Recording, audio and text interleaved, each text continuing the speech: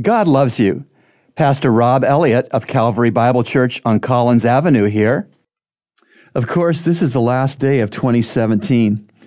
If God wakes us up tomorrow, it will be 2018.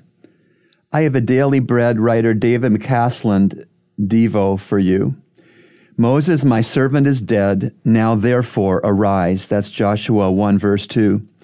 During our church's annual New Year's Eve communion service, we say this prayer together.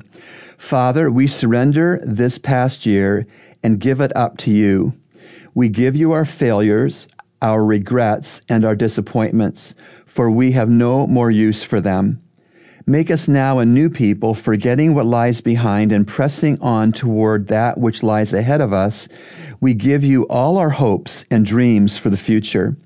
Purify them by your Spirit so that our wills shall truly reflect your will for us.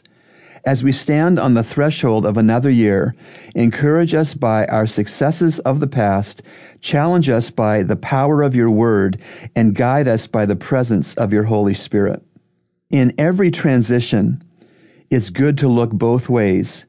With confidence in God, we can look back and look ahead, then walk boldly into the new year. I wish you a happy and a holy new year. Remember, God loves you, and He's proven it with Jesus' cross.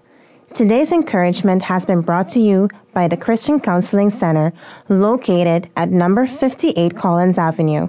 To reach the center, call us at 323-7000.